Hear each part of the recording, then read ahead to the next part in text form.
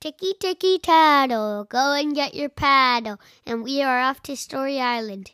Tonight's story is called Baseball Ghost. Thrice upon a time in the sea, far, far away, there's an island, and on that island there was a girl named Emily, and Emily loved baseball. She had all kinds of baseball cards and baseball games and baseball hats and baseballs and baseball shoes. She had hair clips that were baseballs. She had jewelry that was baseballs. She had a backpack that looked like a baseball. She loved it.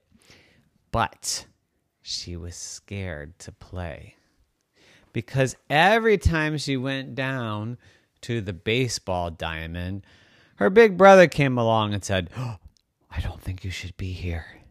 "Why?" said Emily. "Because this is where the baseball ghost lives." "Oh, the baseball ghost," said Emily. "What's that?"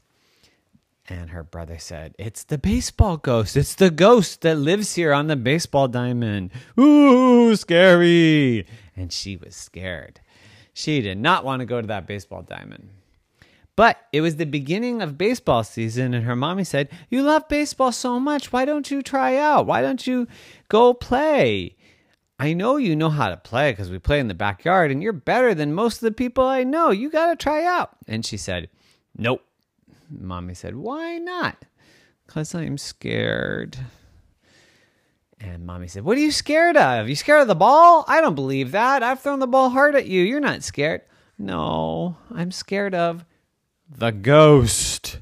"The ghost? What ghost?" "The baseball ghost," said Emily. "Emily, there's no such thing as ghosts." "Well, yeah, but my brother says there is, and he says that the baseball ghost lives at the baseball diamond." And Mommy said, "Don't listen to your brother. Has he ever said anything that was true to you?" And Emily said, "Well, you got a point there. He's always lying to me. He's always making stuff up. He's always tricking me." "Well, then, don't you think this might be a trick?" And Emily said, "Oh, yeah. You know what? I'm going to be brave, Mommy. I'm going to go to the baseball diamond, and I'm going to try out." And that's what she did, and Mommy took her, and Mommy was so happy.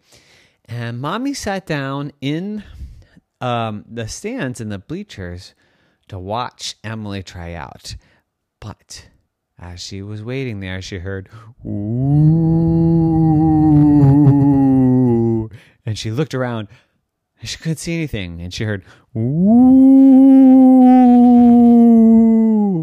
And then she got scared, and she said, "Ghost! Baseball ghost!" And Emily looked over just as she was supposed to swing to hit the ball, and she missed the ball. And she said, "Mommy, you told me there was no such thing as ghosts." And Mommy said, Oh, sorry."